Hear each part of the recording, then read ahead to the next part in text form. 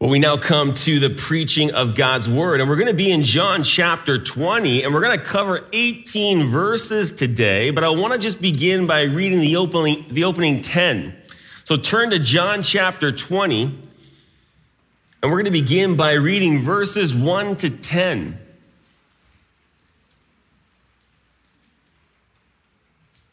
And it reads, "Now on the first day of the week, Mary Magdalene came early to the tomb while it was still dark and saw the stone already taken away from the tomb.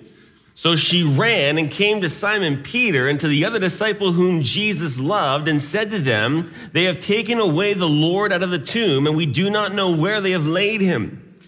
So Peter and the other disciple went forth, and they were going to the tomb. The two were running together, and the other disciple ran ahead faster than Peter and came to the tomb first. And stooping and looking in, he saw the linen wrappings lying there, but he did not go in. And so Simon Peter also came, following him, and entered the tomb.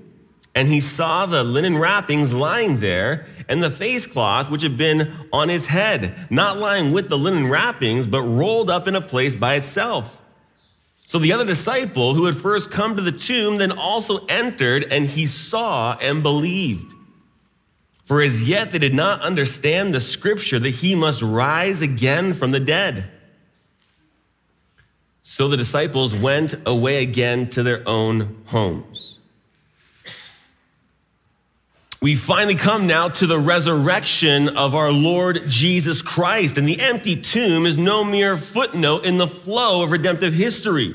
It is incredibly consequential. In fact, if Christ has not been raised, your faith is worthless and you are still in your sins. 1 Corinthians 15:17. Everything hinges on the resurrection. The resurrection vindicates the atoning work of Christ, that it has satisfied the wrath of God. For he himself is the propitiation or satisfaction for our sins. 1 John 2:2. The resurrection is also instrumental in our justification, which is the declaration by God in the court of heaven that we are righteous by the imputation of the righteousness of Christ to our account. Since Jesus, our Lord, was both delivered over because of our transgressions and was raised because of our justification, Romans 4:25. In fact, your own salvation hinges on your belief in the resurrection. Since salvation is conditioned on confessing with your mouth Jesus as Lord and believing in your heart that God raised him from the dead, Romans 10:9. Simply put, no resurrection, no salvation. And it's now that we come to John's account of the resurrection. And what becomes clear is that the disciples were not expecting Jesus to die and rise again. And this in spite of the fact that he had declared it to them numerous times in advance. In fact, Luke makes this point in his gospel. When on the heels of Jesus proclaiming yet again his impending death and resurrection, Luke writes this: "But the disciples understood none of these things, and the meaning of this statement was hidden from them, and they did not comprehend the things that were said," Luke 18:34. The disciples were not expecting Jesus to rise from the grave. And that becomes all the more striking when you consider the chief priests and Pharisees, since Matthew indicates that they recalled Jesus making this claim, and as such, went to Pilate to ensure the tomb was both guarded and secured,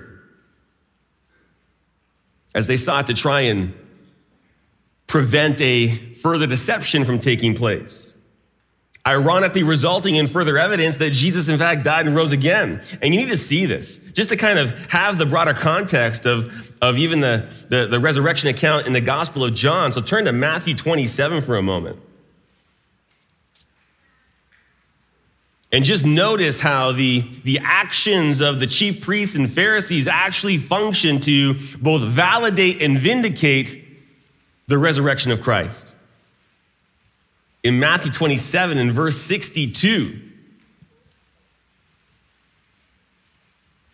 it says, "Now on the next day, the day after the preparation," so the preparation day is Friday, This is the next day, the day after that, Saturday.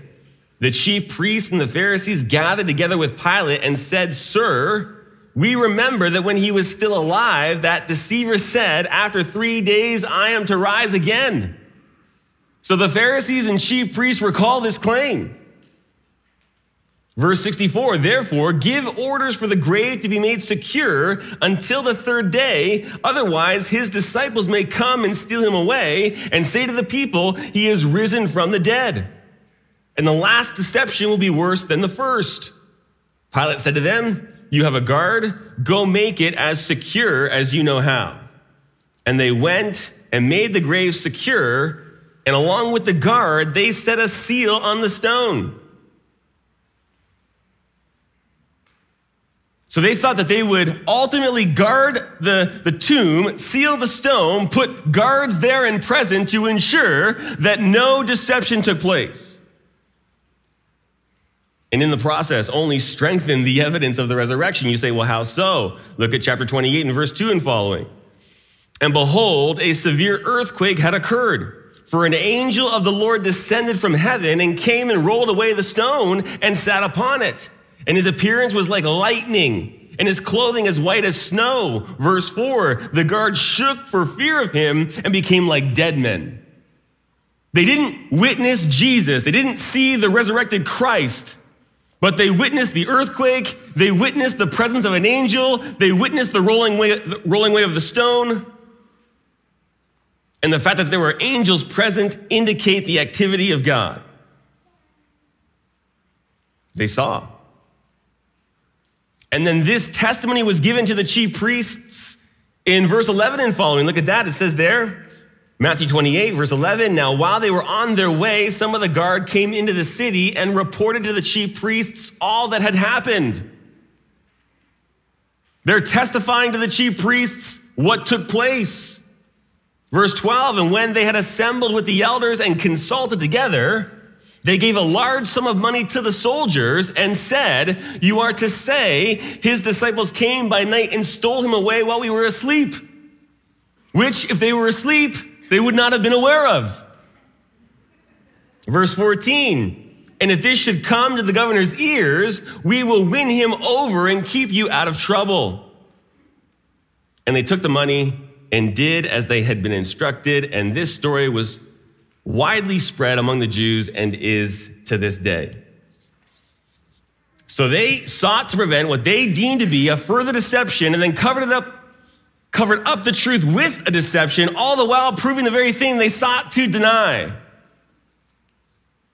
It's amazing. But the point is this: the disciples were not expecting the resurrection. They weren't even in a position to concoct a plan to fabricate the resurrection. They were discouraged and dejected. They were in grief and mourning. And as we'll see next time, they were hiding for fear of the Jews. And that brings us to John's account of the empty tomb,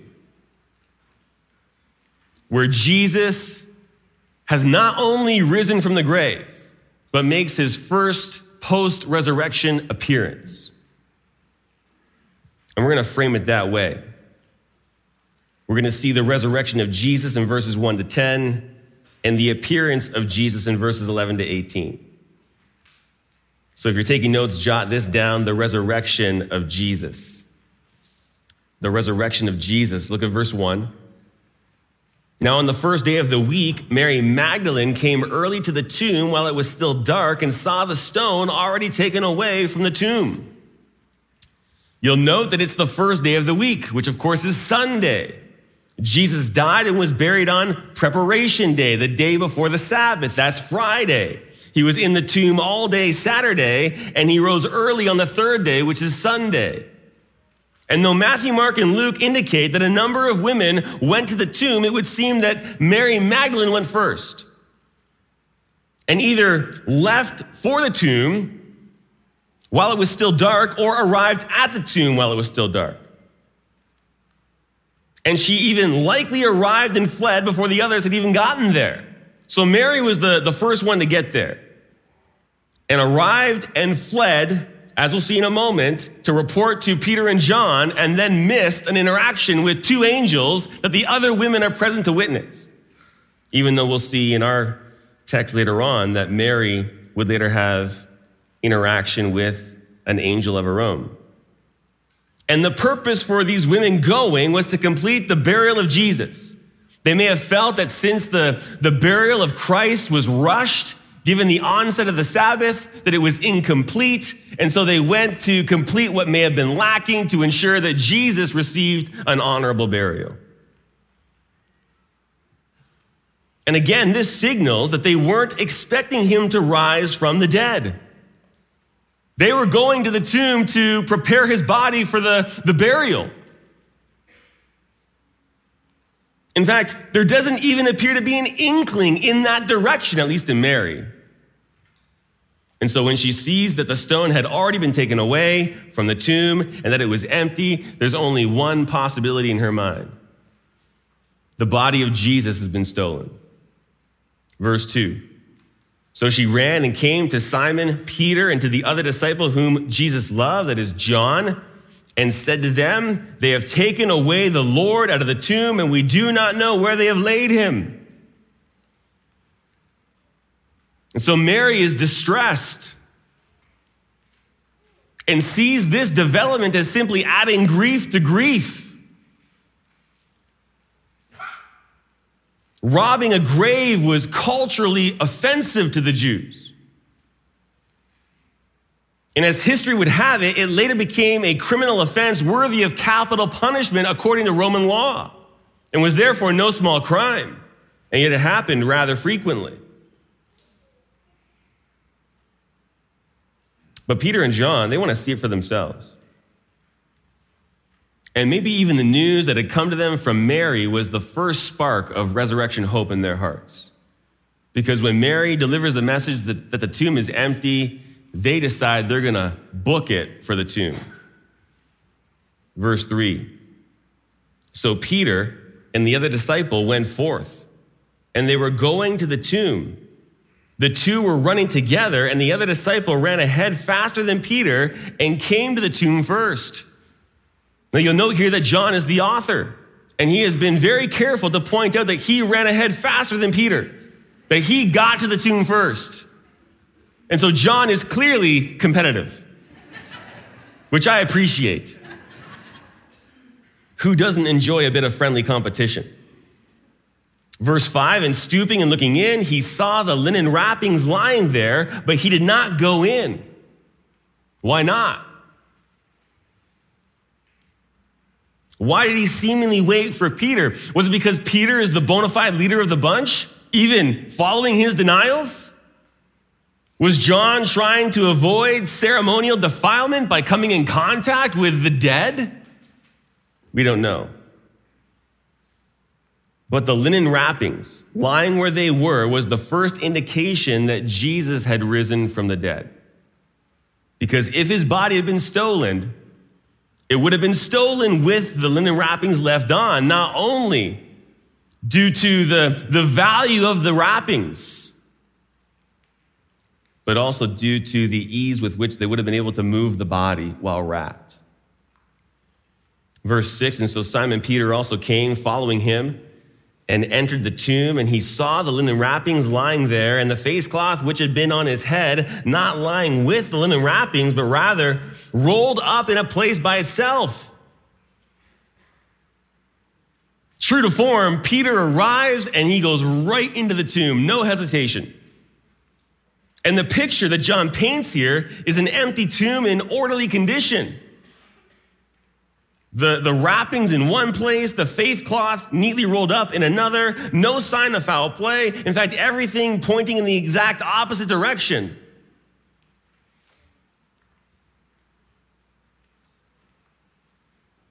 And the significance of the linen wrappings and face cloth being as they were seems to be that Jesus passed right through them. I mean, Lazarus, when he was raised from the dead, had to be unbound. The linen wrappings were wrapped around the body, and so when Jesus rose Lazarus from the dead, he exhorted the people to unbind him. There was no unbinding of Jesus. He just simply passed through the linen wrappings.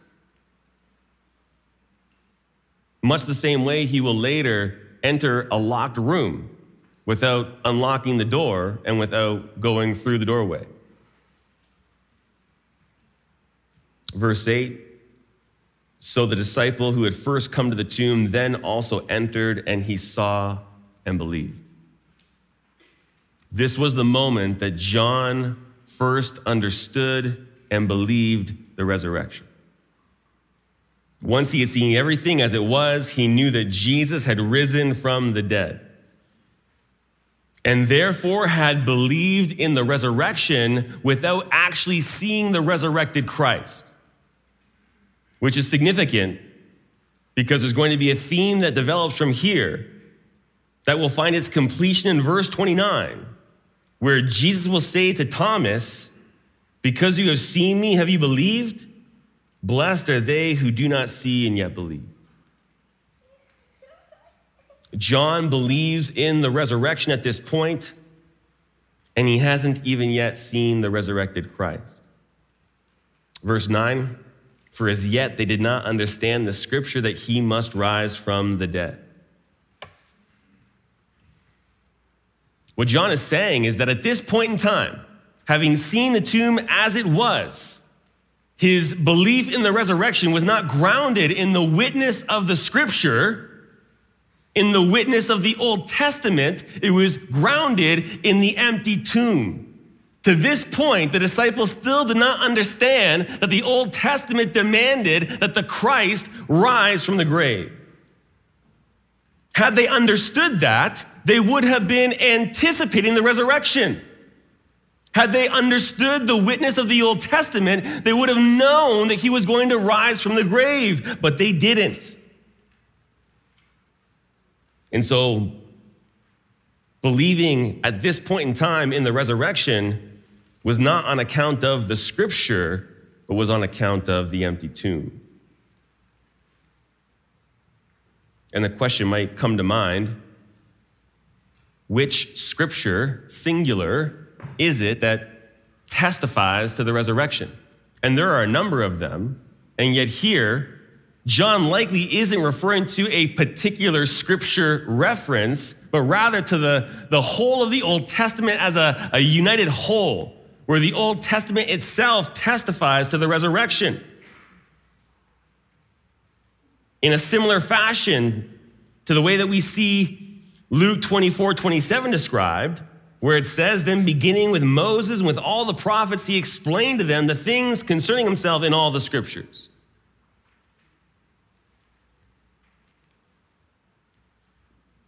And so even at this point, though John believes in the resurrection, it's not on account of the scripture, it's on account of the empty tomb, but he nevertheless believes. And we know that as things progress and the Spirit comes upon the apostles, they begin to proclaim the resurrection from the Old Testament scriptures, where they now understand that it's the scripture that foretold the resurrection. Verse 10, so the disciples went away again to their own homes. Now, I want you to consider with me for a moment the evidence for the resurrection. You have the absence of any expectation of the resurrection among the disciples. You have the empty tomb, the severe earthquake, the angel that came down and rolled away the stone. You have the testimony of the guards, the testimony of the Sanhedrin, the appearance of angels to the women, the grave clothes being found just as they were, the post-resurrection appearances of our Lord, his ascension into heaven, his appearance to Paul on the road to Damascus, all of it providing undeniable evidence for the resurrection of Jesus.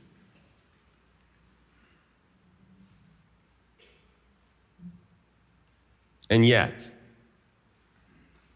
my favorite evidence for the resurrection of Jesus is the evidence of a transformed life. If your life has been transformed through the power of the gospel, then your life is undeniable evidence that the tomb is empty. Undeniable evidence that Jesus rose from the grave. You say, how so? Because the new birth and the transformation that results are entirely dependent on the resurrection. It goes back to what was said at the outset, that if Christ has not been raised, your faith is worthless and you are still in your sins. But if you have been raised to walk in newness of life, then not only has Christ conquered the grave, but you have union with him and do so both in his death and resurrection. The resurrection and life transformation are absolutely inseparable, and they testify to the resurrection of Jesus Christ. And to see this, turn to Romans 6 for a moment, because that's exactly where this evidence is grounded. At the end of Romans 5, Paul makes a phenomenal statement where in verse 20 and following, he says, the law came in so that the transgression would increase, but where sin increased, here it is, grace abounded all the more. Where sin increased, grace abounded all the more, so that as sin reigned in death, even so grace would reign through righteousness to eternal life through Jesus Christ our Lord. And then Paul anticipates the objection that's going to come on the heels of that. In verse 1 of Romans 6, he says, what shall we say then? Are we to continue in sin so that grace may increase? May it never be. How shall we who died to sin still live in it? Or do you not know that all of us who have been baptized into Christ Jesus have been baptized into his death? Therefore, we have been buried with him through baptism into death, so that as Christ was raised from the dead through the glory of the Father, so we too might walk in newness of life. For if we have been united with him in the likeness of his death, certainly we shall also be in the likeness of his resurrection, knowing this, that our old self was crucified with him, in order that our body of sin might be done away with, so that we would no longer be slaves of sin. For he who has died is freed from sin. A transformed life is evidence that you have been joined to Christ in his death and resurrection. Newness of life is evidence of the resurrection of Jesus Christ. A transformed life through the power of the gospel is glorious evidence of the empty tomb. And so if you know that you have been transformed by the gospel, whereby you know that your life gives testimony to the resurrected Christ, regardless of where you are in this moment or where you've been in recent days, I exhort you to live, Christian. To live in light of the resurrection, to live in light of the power that is towards you who believe, Ephesians 1. The very same power that rose Jesus from the dead is toward you. And so live. Live the life you've been called to live. Live in accord with the word of God. Live in obedience to the Lord Jesus Christ.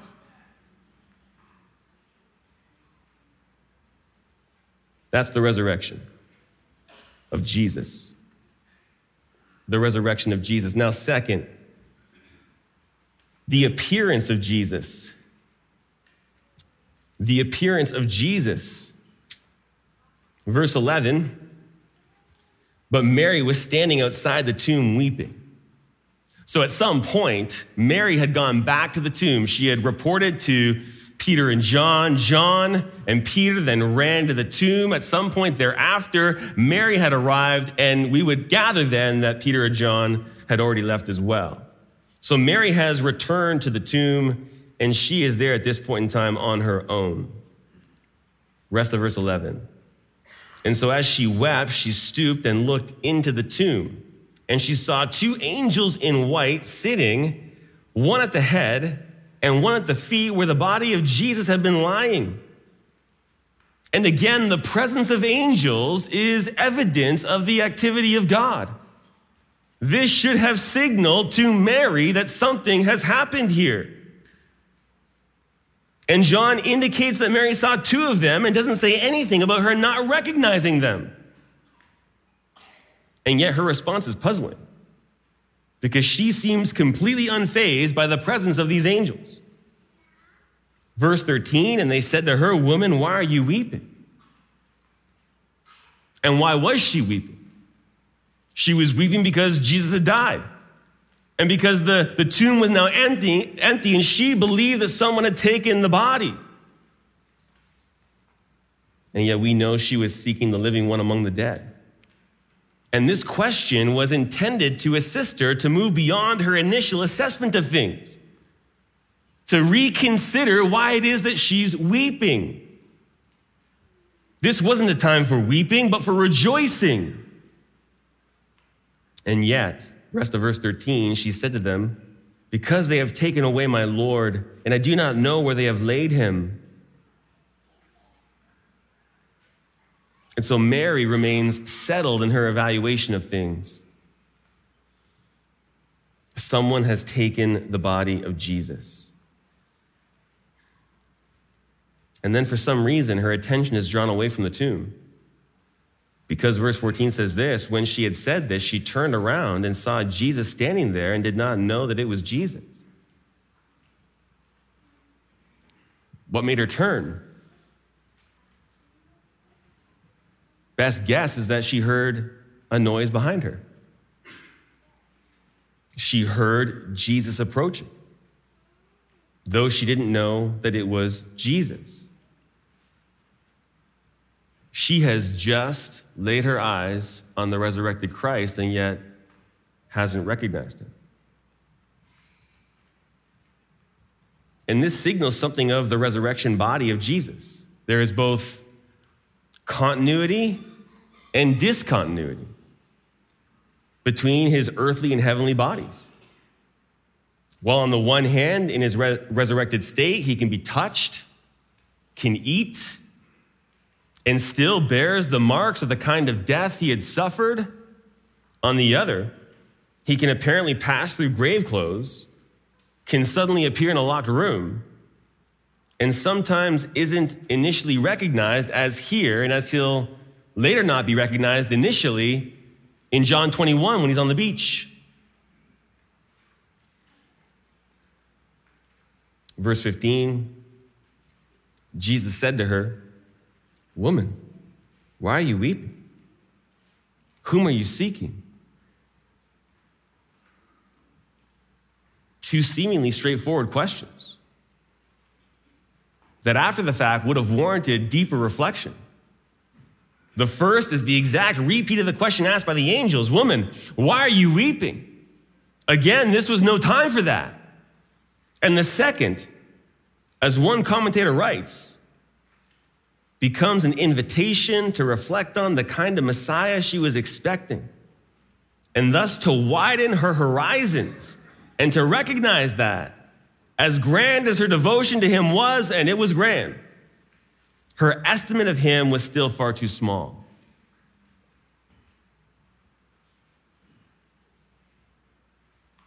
And so Jesus asks, "Whom are you seeking? Surely not a dead Messiah."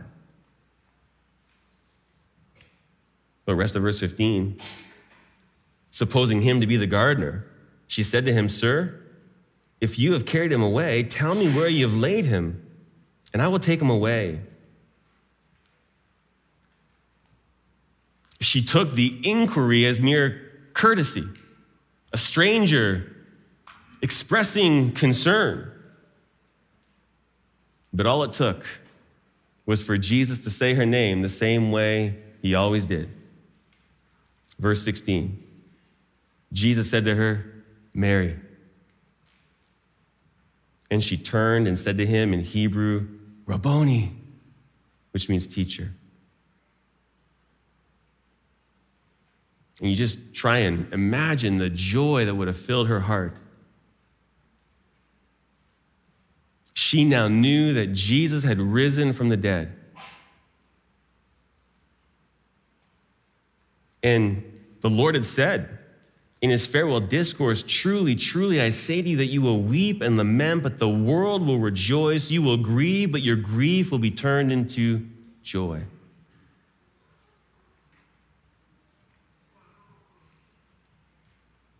And so she did what anyone would do at that point. She clings to him. So verse 17, Jesus said to her, "Stop clinging to me." And then he says this, "For I have not yet ascended to the Father." a difficult statement. That Mary is clinging to Jesus would seem to indicate that she does not want Jesus to go. She never again wants to be apart from her Lord.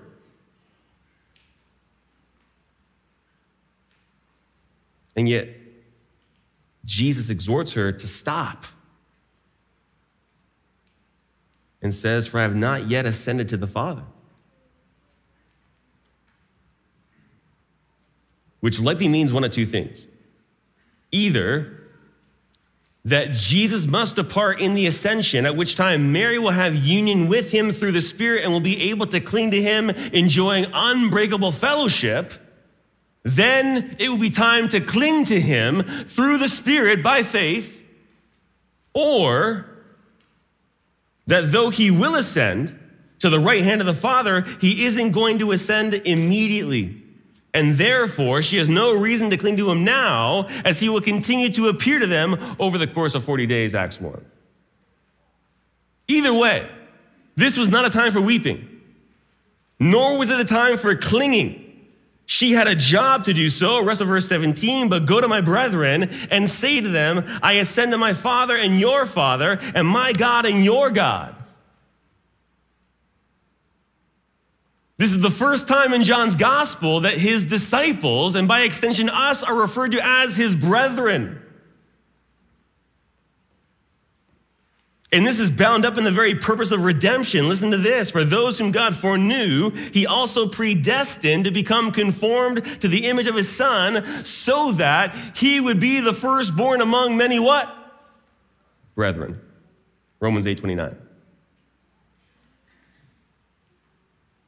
They had been called slaves. They had been called friends. Now brothers. And Jesus says, "I ascend to my Father and your Father, and my God and your God." Where "I ascend" is expressed in the present tense. It's as though he's in the process of ascending, indicating that though he has not yet ascended, his ascension is imminent, and providing the occasion on which to declare the newly established relationship between them and the Father, where Jesus can say, "My Father and your Father, and my God and your God." Which expresses both similarity and dissimilarity, since Jesus is son by what? By nature. Whereas we are sons by what? Adoption. As John wrote in the first chapter of this gospel, "But as many as received him, to them he gave the right to become children of God, even to those who believe in his name, who were born not of blood, nor of the will of the flesh, nor of the will of man, but of God." John 1:12 and 13. And so Jesus tells Mary to stop clinging to him. Mary stops. And then verse 18, it says, "Mary Magdalene came announcing to the disciples, 'I have seen the Lord,' and that he had said these things to her." I mean, you just can't imagine what that would have been like for them. And in particular for Mary, who had come to see and even touch the risen Lord. And I want to revisit the significance of the ascension for a moment. Because though counterintuitive, Jesus says his departure is to our advantage. Remember, John 16, verse 7. He says there, "But I tell you the truth, it is to your advantage that I go away. For if I do not go away, the helper will not come to you. But if I go, I will send him to you." It is to our advantage because it is better to have the internal indwelling Spirit than to have the external abiding Christ.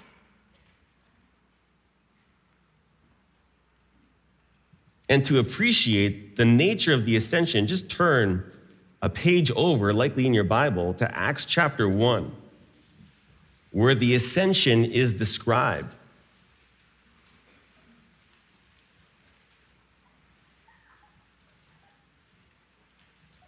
Luke indicates in verse 3 that Jesus had appeared to them over the course of 40 days. And you'll note that when Jesus was with the disciples, he was appearing to them. During his earthly ministry, he was with them all the time. They slept together, they ate together, but now he appears to them. So something has changed. He's in the process of ascending, and he only appears to them. Verse 6, so when they had come together, they were asking him, saying, Lord, is it at this time you are restoring the kingdom to Israel? He said to them, it is not for you to know times or epochs which the Father has fixed by his own authority. But you will receive power when the Holy Spirit has come upon you, and you shall be my witnesses both in Jerusalem and in all Judea and Samaria and even to the remotest part of the earth. Verse 9, and after he had said these things, he was lifted up while they were looking on, and a cloud received him out of their sight. And as they were gazing intently into the sky while he was going, behold, 2 men in white clothing stood beside them. They also said, Men of Galilee, why do you stand looking into the sky? This Jesus, who has been taken up from you into heaven, will come in just the same way as you have watched him go into heaven. That was the ascension to the right hand of the Father. And then in accord with the promise, the Spirit came upon them in Acts 2 on the day of Pentecost, where they had received power from on high to witness to the resurrected Christ and turn the world upside down through the preaching of the gospel.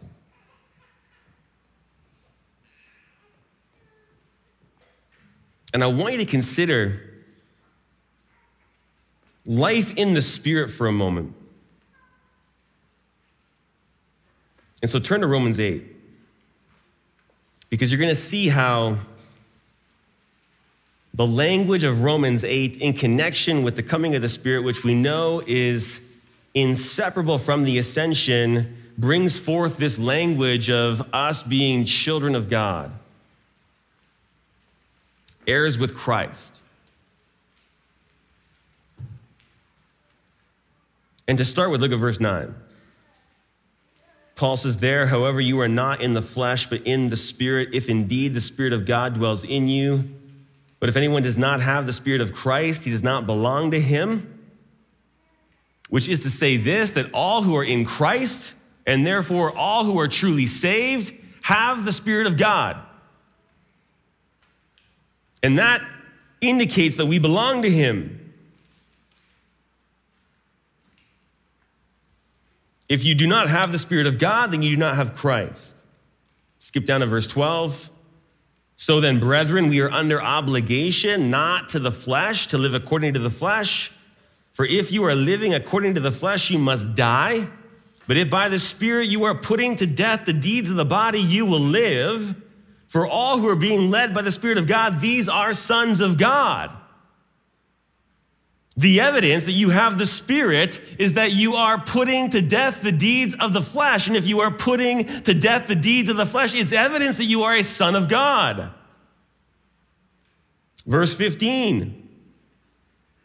For you have not received a spirit of slavery leading to fear again, but you have received a spirit of adoption as sons, by which we cry out, Abba, Father.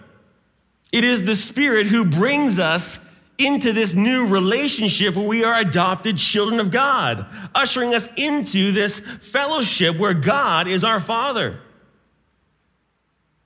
Verse 16, the Spirit himself testifies with our spirit that we are children of God, and if children, heirs also, heirs of God and fellow heirs with Christ, if indeed we suffer with him, so that we may also be glorified with him. So we aren't just children of God, we are heirs with Christ and fellow heirs, or heirs of God and fellow heirs with Christ, whereby we have a future inheritance, which Peter says is imperishable and undefiled and will not fade away, being reserved in heaven for us, 1 Peter 1:4. and is to be inherited, as Paul indicates here, when we are finally glorified with Christ, when the goal of our salvation is realized. Verse 18, for I consider that the sufferings of this present time are not worthy to be compared with the glory that is to be revealed to us. Where the sufferings of this present time describe the period between the ascension of Christ and his second coming. When at his coming, the glory described here will be revealed. Verse 19, for the anxious longing of the creation waits eagerly for the revealing of the sons of God. Whereas you'll see the revealing of the sons of God coincides with the redemption of our body in glorification.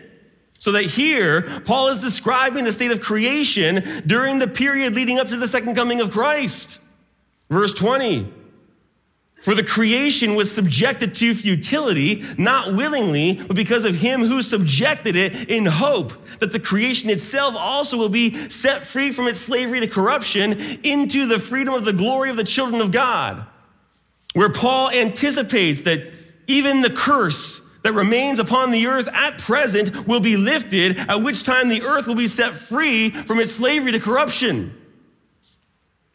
Verse 22, for we know that the whole creation groans and suffers the pains of childbirth together until now. And not only this, but also we ourselves, having the first fruits of the Spirit, even we ourselves groan within ourselves, waiting eagerly for our adoption as sons, the redemption of our body.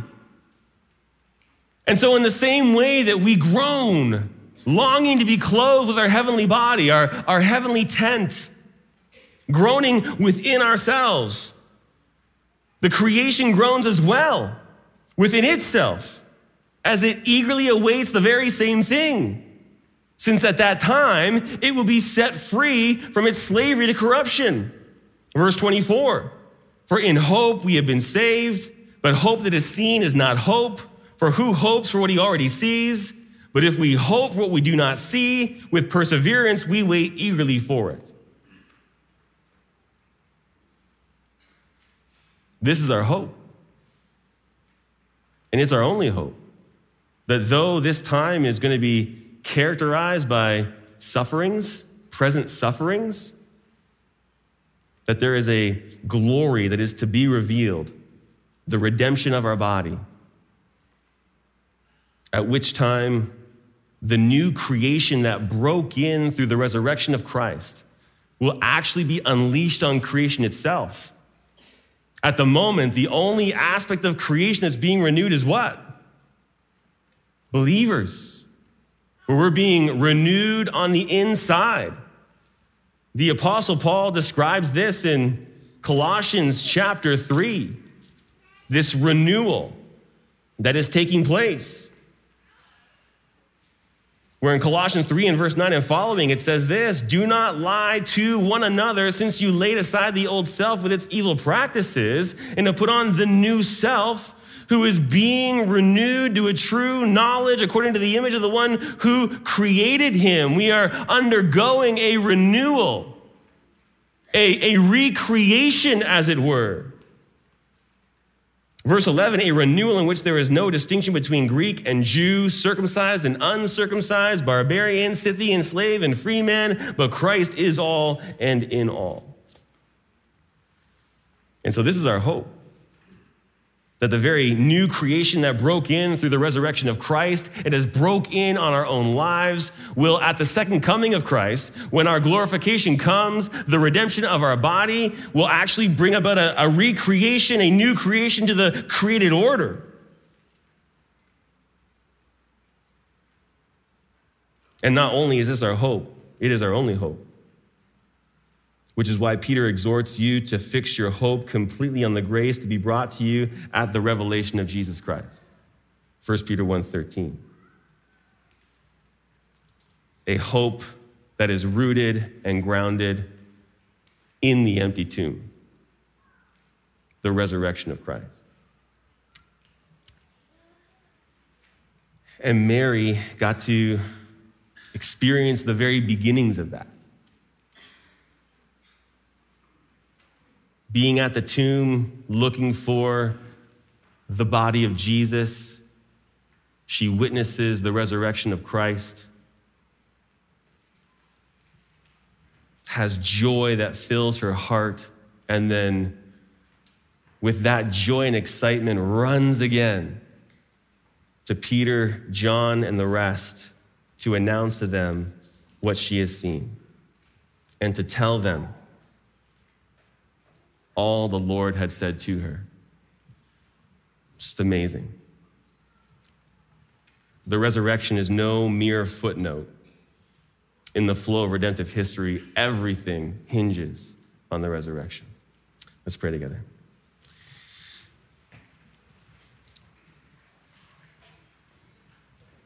Well, Father, we are so thankful to be able to relive this portion of Scripture, to put ourselves in the sandals of Mary and experience what she experienced on that day, and even John and Peter. What excitement would have filled their hearts. Father, we are so grateful for the resurrection, grateful for the empty tomb, grateful for the breaking in of the new creation through the resurrection, and even how that has broken in on us, whereby we are new creatures in Christ. And Father God, we long for the completion of that creation. We long for the redemption of our body, and we long for it even that the creation itself would be delivered from its slavery to corruption, and that all things would glorify you as they should. We long for the day. In Jesus' name, amen.